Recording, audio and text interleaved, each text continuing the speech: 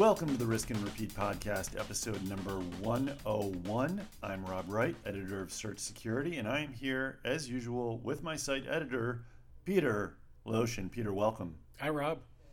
Peter, how are you doing? Great. How are you? I'm good.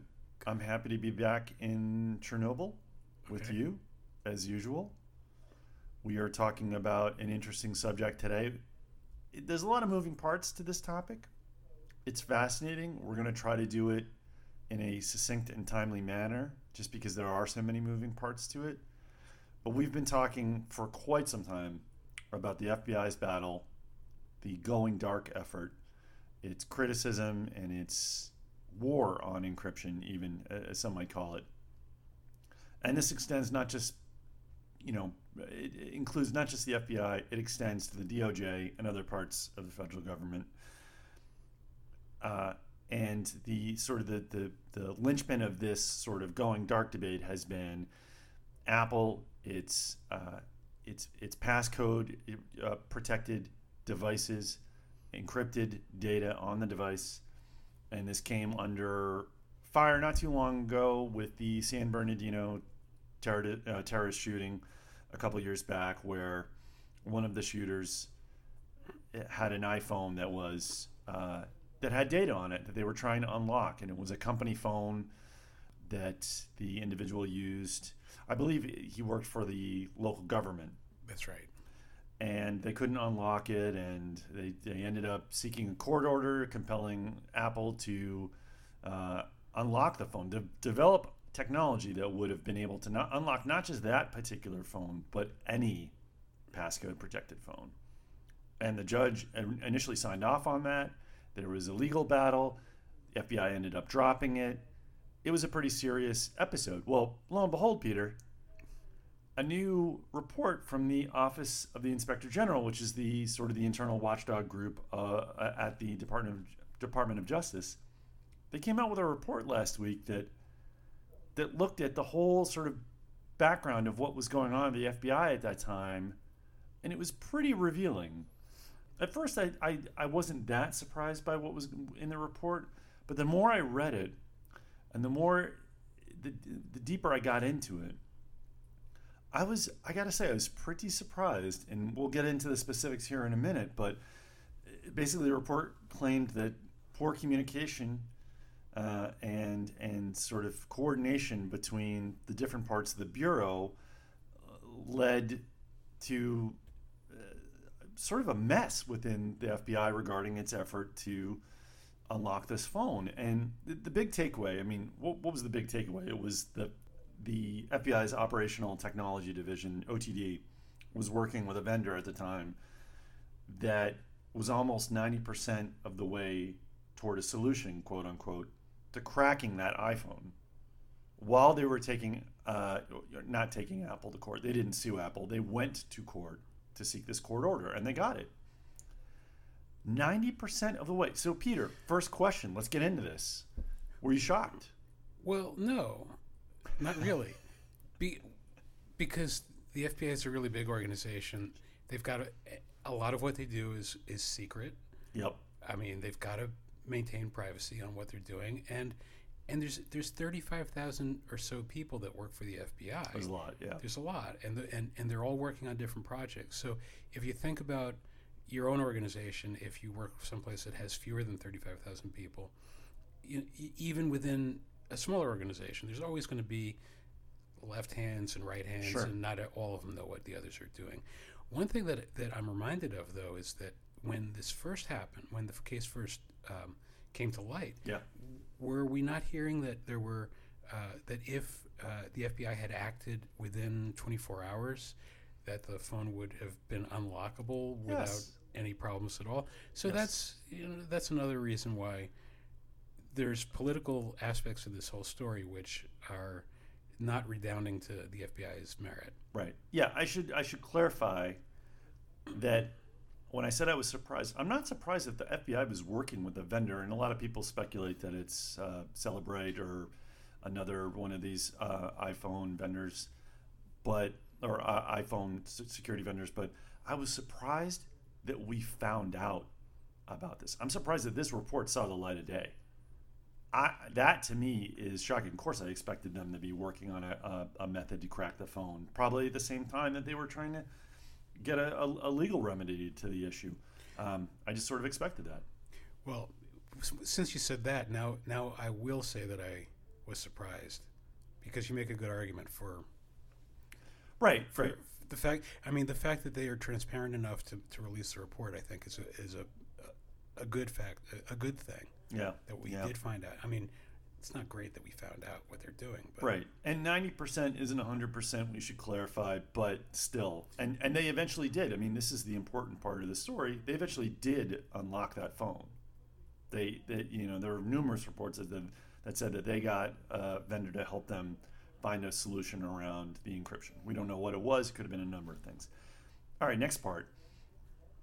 This is, to me, the most damning part of the report. It includes input from former FBI Executive Assistant Director, EAD, Amy Hess, who expressed concern that, quote, an OTD unit may have had techniques available to exploit the Farook iPhone. Farook is the gentleman, the terrorist who was killed by authorities after the attack, that certain unidentified OTD officials did not employ, and that these officials were indifferent to the fact that the FBI leadership and others were testifying to Congress and filing affidavits in court that the FBI had no such capability, end quote.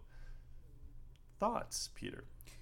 I'll go back to my first comment about how a big organization, you've got all these personalities in there, and they're not, they're working with life and death topics and issues.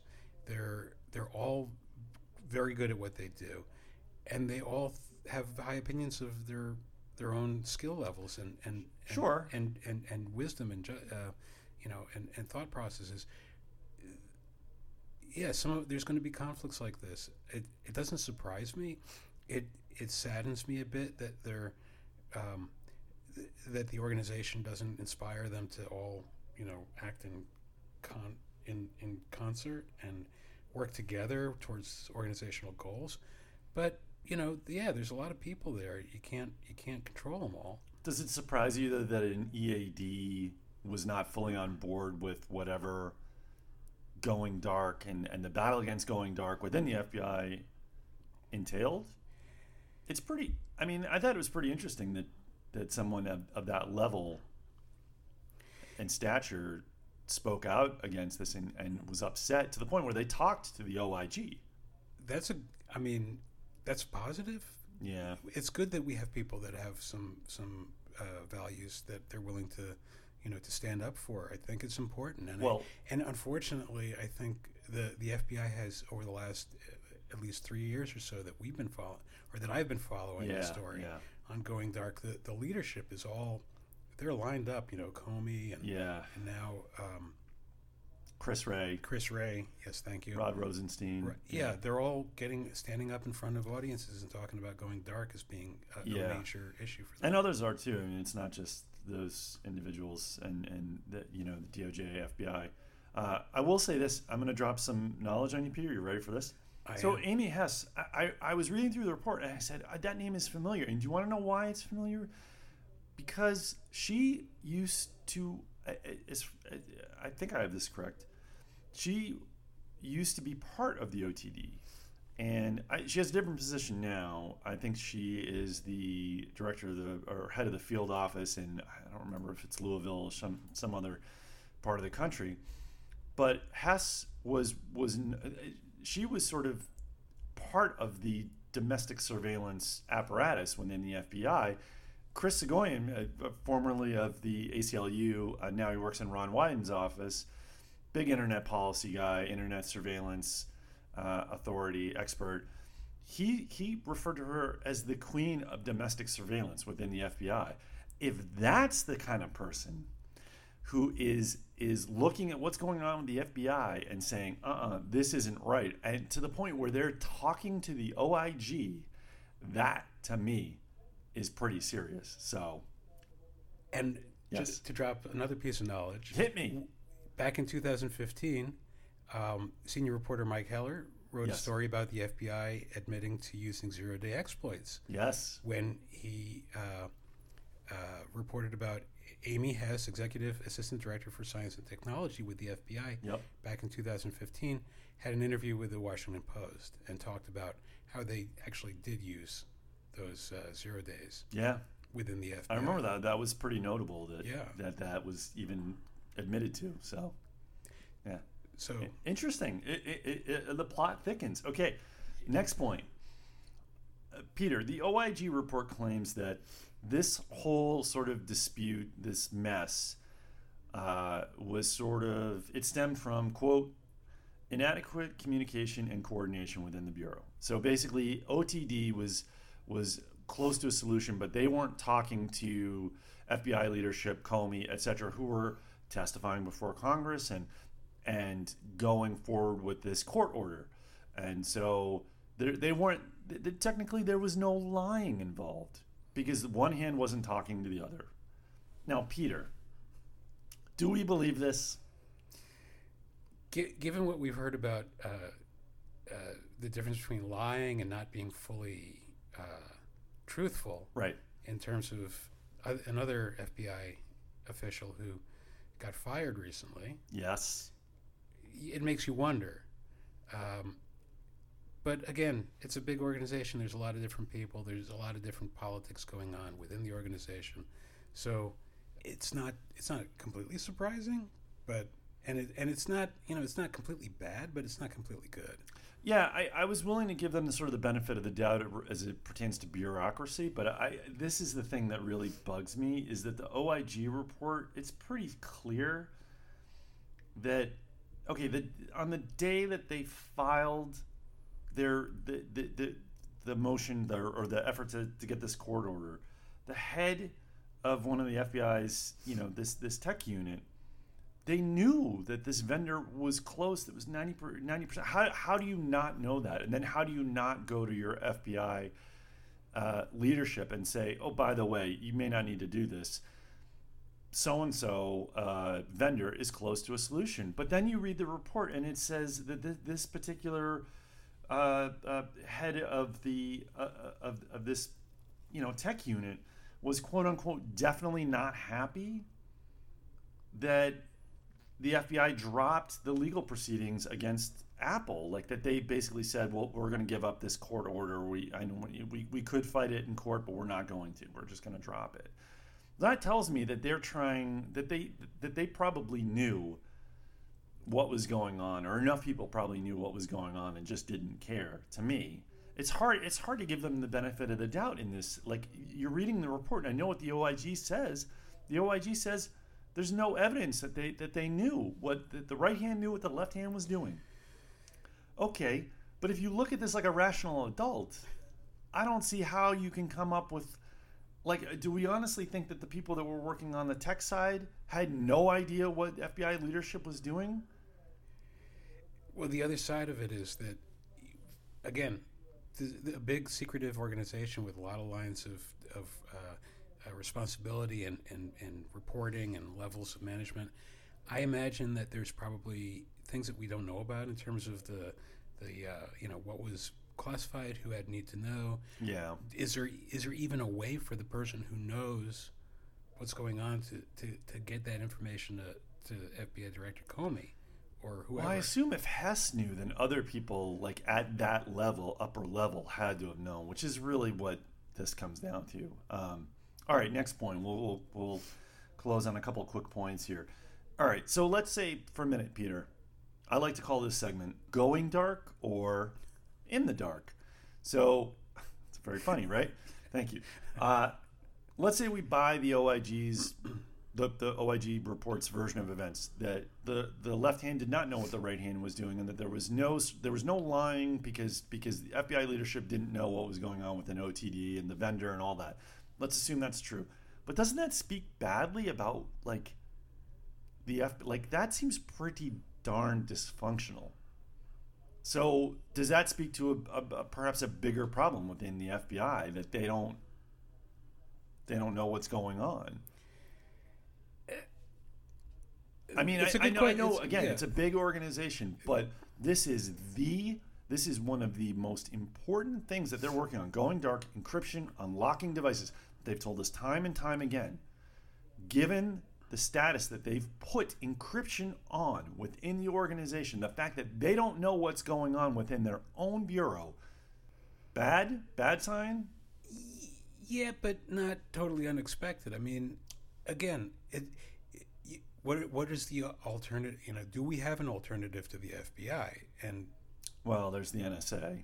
Right, but I mean, the FBI fulfills their function. I mean, they're any big organization, especially big organizations with a lot of power. So if you go and you follow Twitter accounts of people that are talking about military, there's people who are part of the military, who have been part of the military. Yeah. And the stories that you hear about the dysfunction there are pretty astonishing sometimes. That's true.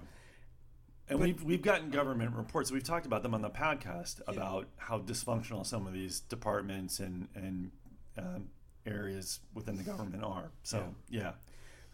So yeah, I mean, any big organization is going to have these kinds of issues. Does that mean that we can't trust them at all, or that we can, or do we have to just be careful about who we trust, how we trust, and for how long? That raises transparency issues. Would you trust them with encryption keys, or would you trust them with a tool that would unlock iPhones? Good question. Well, just generally, going back to my stated position from over 20 years ago on this kind of thing, I think that having those tools is not going to improve my trust in anybody, because once the tool is there, it becomes a huge target, and then officials in these organizations, no matter how much we can trust the organization and how much we can trust the individual employees there's always somebody who's going to somewhere along the line go bad. I mean, we see it again and again and again all the time. In all kinds of organizations, including the FBI. Don't need to go into the details of the specifics, but the fact is that these things happen. They happen on an ongoing basis, and we have to be able to protect against them. And once you put a magical piece of solution out there that will unlock everything, then people are going to want to get it. And people are going to get it. Okay, last question, and we'll close on this. Regardless of whether you think the FBI higher-ups knew what was going on within OTD and the unlock solution, and were privy to all that information, or whether you believe they weren't, do you feel like they were using? Does the OIG report make you feel like? I guess, does it lend more weight to the idea that they were using this specific case because it was terrorism related to try to set some type of legal precedent? I don't feel like it made me think that more, but I already was thinking that. Yeah. I mean, there was a lot of various different indications that this whole thing was very definitely a political move on the part of the FBI. The biggest one, like you mentioned, probably was the fact that they had that window immediately to unlock it, or to I guess get it through the backup. Was it the iCloud backup? I think it was iCloud. Yeah. Yeah, it's strange. I will say, from my own point of view, I thought this report, again, the mere fact that it saw the light of day is surprising to me, and it did sort of. I was already in your camp. I think they're using this as a legal, or trying to use this case as a legal precedent. This pushed it over to the point of no return. There's no coming back from my position now after reading this report. And I encourage readers to check it out, and check out Mike Heller, senior reporter, CERT Security, his story that sort of summarizes what's in the report and how people are viewing it, because there's a lot of details in there that obviously we can't get to in a 20-minute podcast, but highly encourage people to check it out. Yep. So, Peter, thank you for sitting down with me to try to keep me honest with the time limits here. We're trying to get to a lot in a short amount of time, but I think we did okay. Yeah, we did okay. All right. Yeah. It's a work in progress. It is a work. Much like apparently the FBI's communication within its various divisions. So Peter, thank you for joining me, as usual. Always good to be here. And thank you to the readers and listeners of Search Security. I'm Rob Wright, and we will see you next time.